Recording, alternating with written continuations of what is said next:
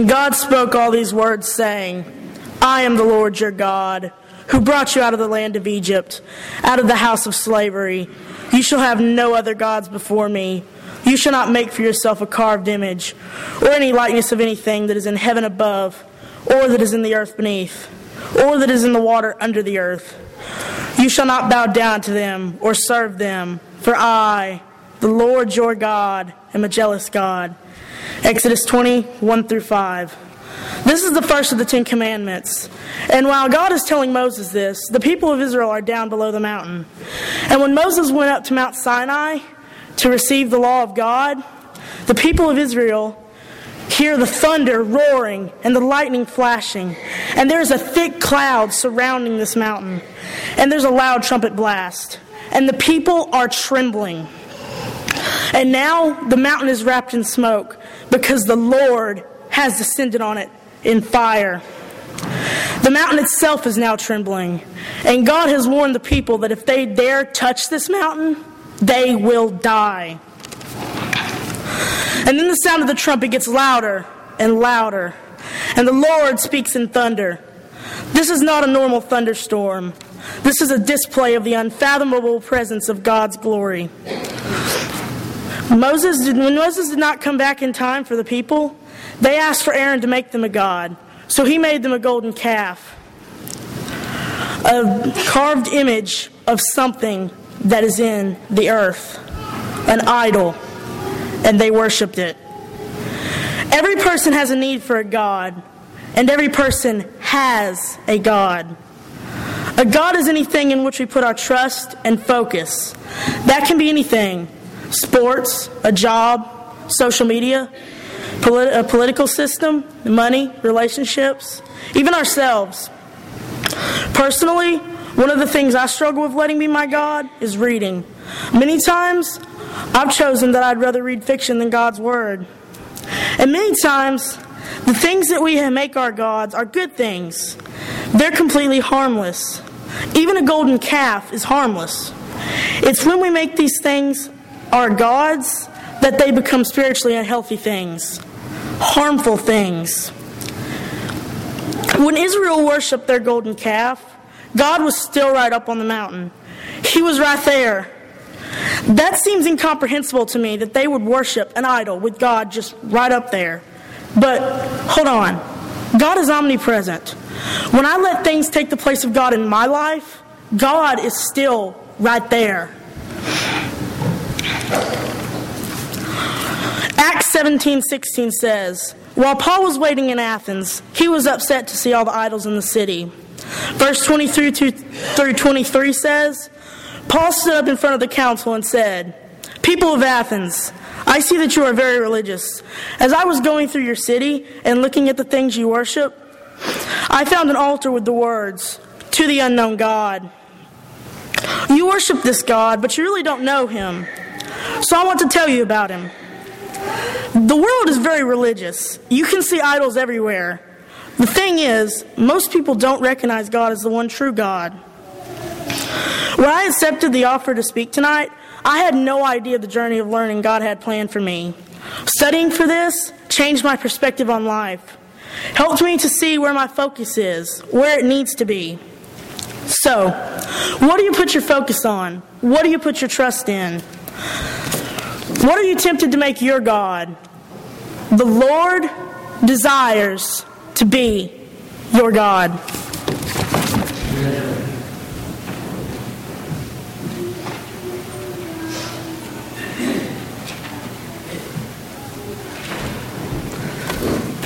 Let's pray.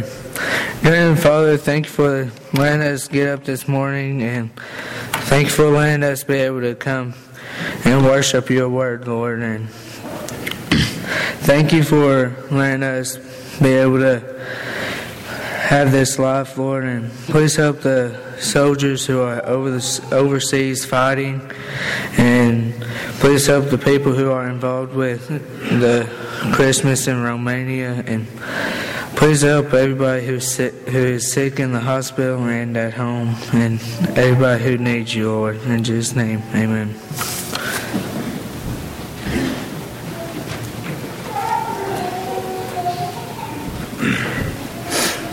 After this song, we're going to have Seth come and speak to us. Psalm 169, Hosanna, 169. Hosanna, Hosanna, Hosanna in the highest. Hosanna, Hosanna, Hosanna in the highest. Lord, we lift up your name with hearts full of praise, so be exalted, O Lord my God. Hosanna in the highest. Glory, glory, glory to the King of Kings. Glory, glory, glory to the King of Kings. Lord, we lift up your name with hearts full of praise, so be exalted, O Lord my God. Hosanna in the highest. Amen.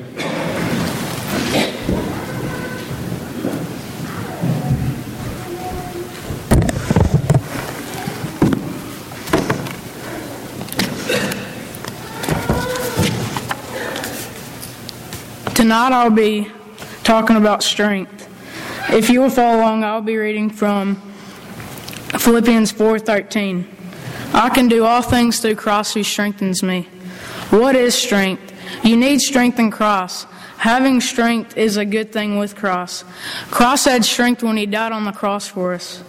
If you're with Christ, you need to show strength and God in you.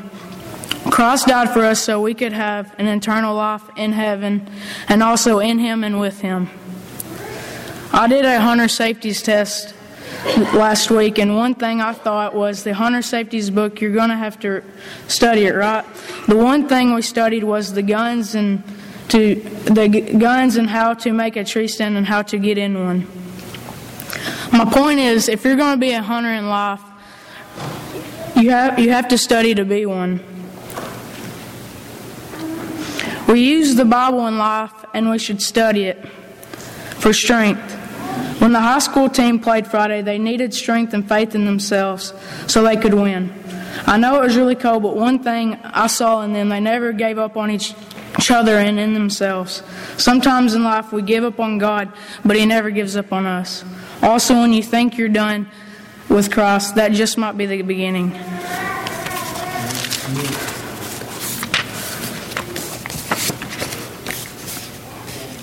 If you would follow along, I'll be reading from Luke 22, verse 39 through 40. Jesus went out as usual to the Mount of Olives, and His disciples followed Him. On reaching the place, He said to them, "Pray that you will not fall into temptation." Jesus had 12 disciples that were best friends with Him, and they would do anything for Him, and He would do anything for them. So Jesus says, "Pray that you will not fall into temptation."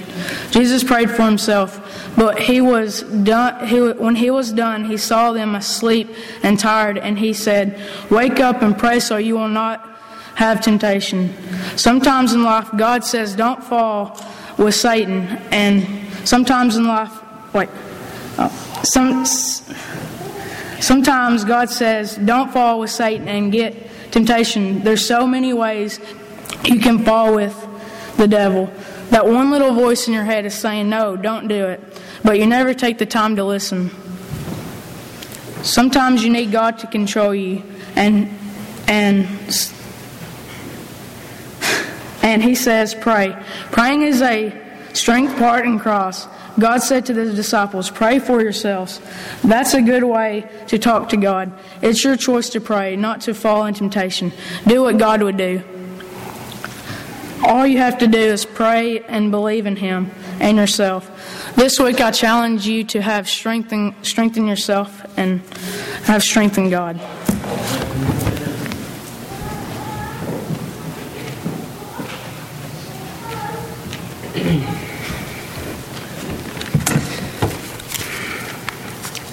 You know, a couple of weeks ago, I was sitting there and Wes was asking Chandler to speak, and I just happened to be standing there, and I was sitting there, and he said, "Hey, Michael, you're not getting away now. You're preaching too." So here I am.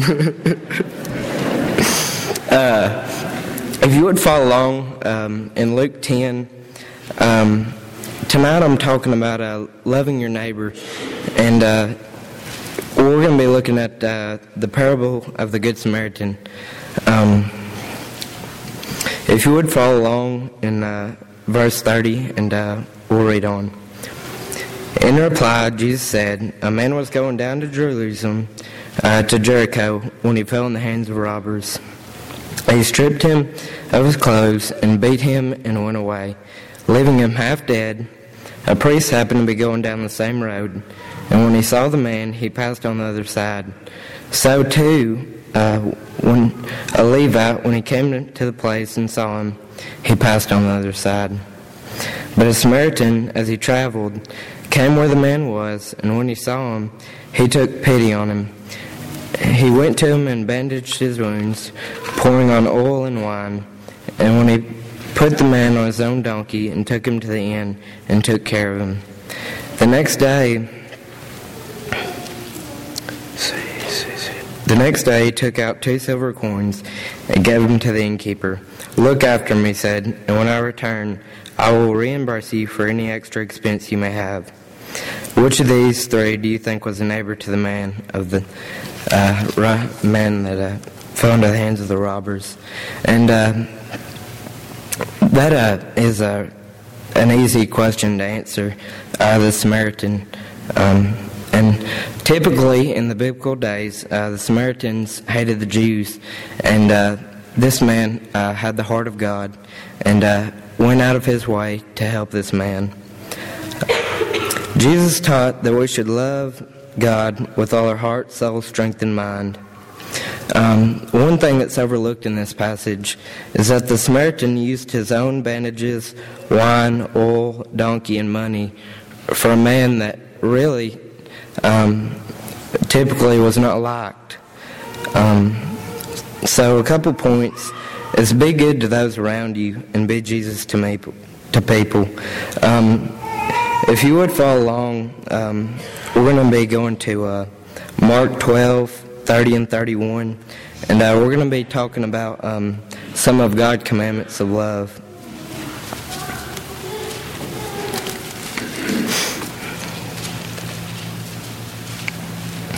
Love the Lord your God with all your heart and all your soul and all your mind and with all your strength. The second of this is love your neighbor as yourself. There is no greater than these. If you would follow along, we'll be reading from John 13, 34 and 35.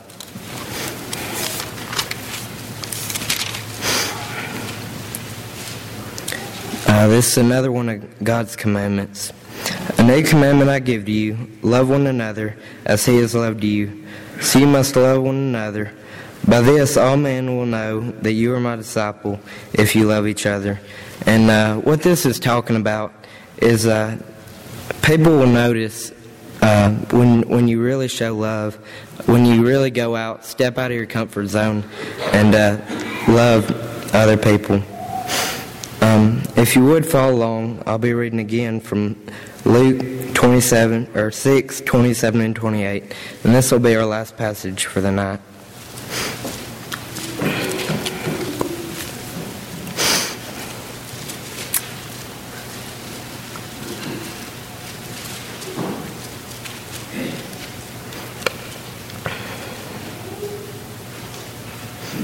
But I tell you who hear me, love your enemies, do good to those who hate you, bless those who curse you, pray for those who mistreat you. A lot of what this is talking about in all these passages is love your enemy without expecting anything in return. And And often we look for something in return, and we shouldn't. And we should be doing it because it's the right thing to do. Jesus showed the ultimate love by sending His Son on the cross. Thank you.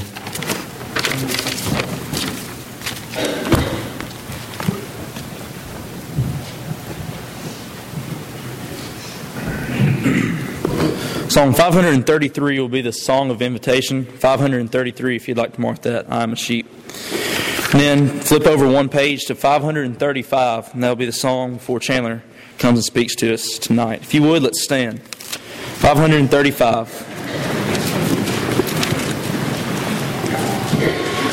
I'm in the way, the bright and shining way. I'm in the glory land way, telling the world that Jesus saves today. Yes, I'm in the glory land way. I'm in the glory land way. I'm in the glory land way. Heaven is near and the way groweth clear, for I'm in the glory land way. Onward I go, rejoicing in His love. I'm in the glory land way. Soon I shall see Him in that home above. Oh, I'm in the glory land way. I'm in the glory land way. I'm in the glory land way. Heaven is near and the way groweth clear, for I'm in the glory land way. Amen.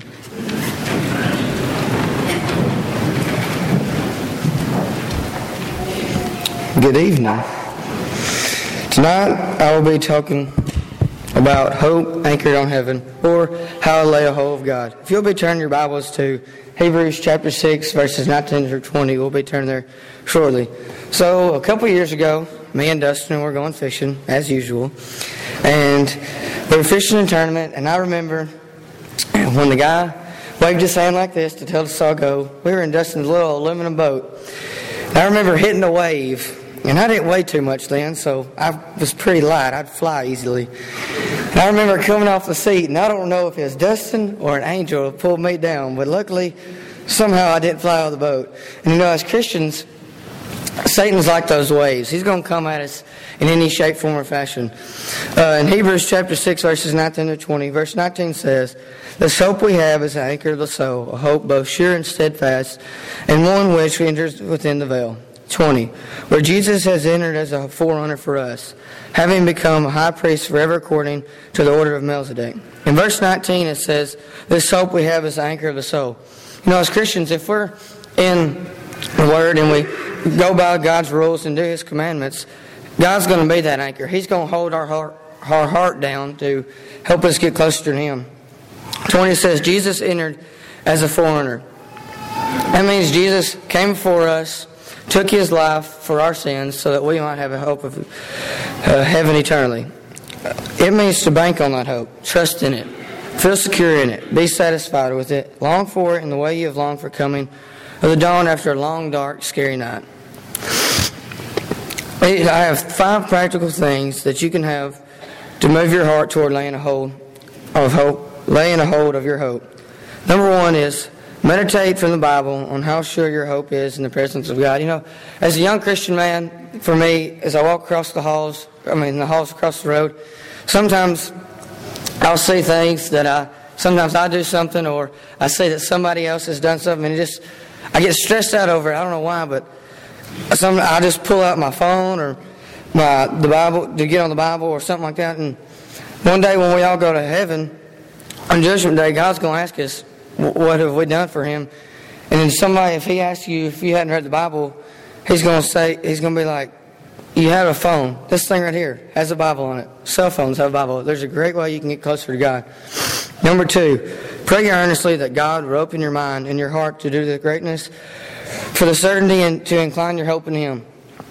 When I was thinking about this lesson, I know I don't pray very often as much as I should, but a lot of people just pray before you eat, or if somebody's sick or somebody's died. I mean, don't get me wrong, that's a good thing, but you got to think out of the box to pray. Pray for other things. I pray before I go to school so that God can move through me. I pray when I drive so I'll make it safely to where my appointed place.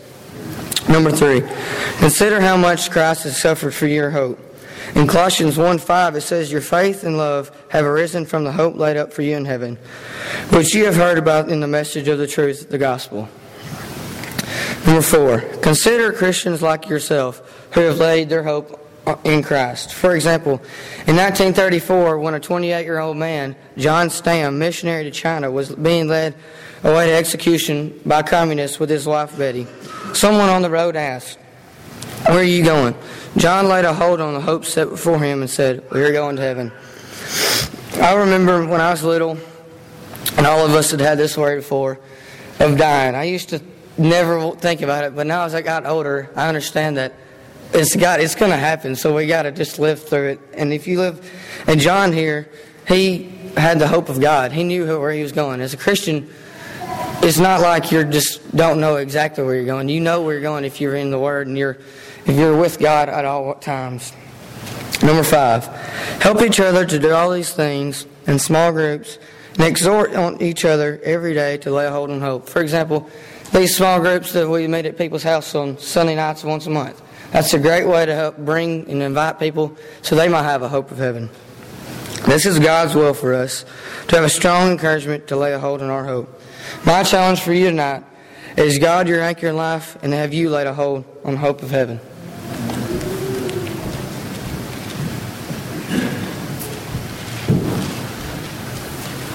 I thank you guys for the way you've led us in our worship tonight.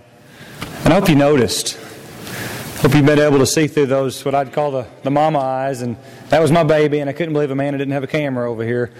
I hope you got beyond the fact that, well, I had him in cradle roll. And I hope that you heard that these young men came tonight and they shared the good news with us. And so much of what they said, it's just what we need to hear. Friends, our God is here. Just like He was on that mountain, our God is here in our presence. Allow Him to be your strength.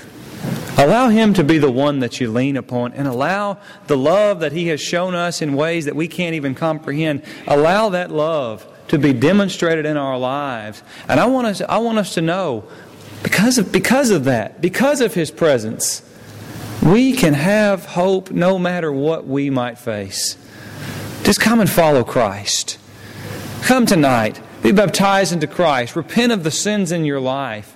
Simply throw yourself before His mercy and His strength. Do that tonight. Not because these young men spoke to us tonight, but because of the gospel that they shared. Why don't you come tonight as we stand and as we sing?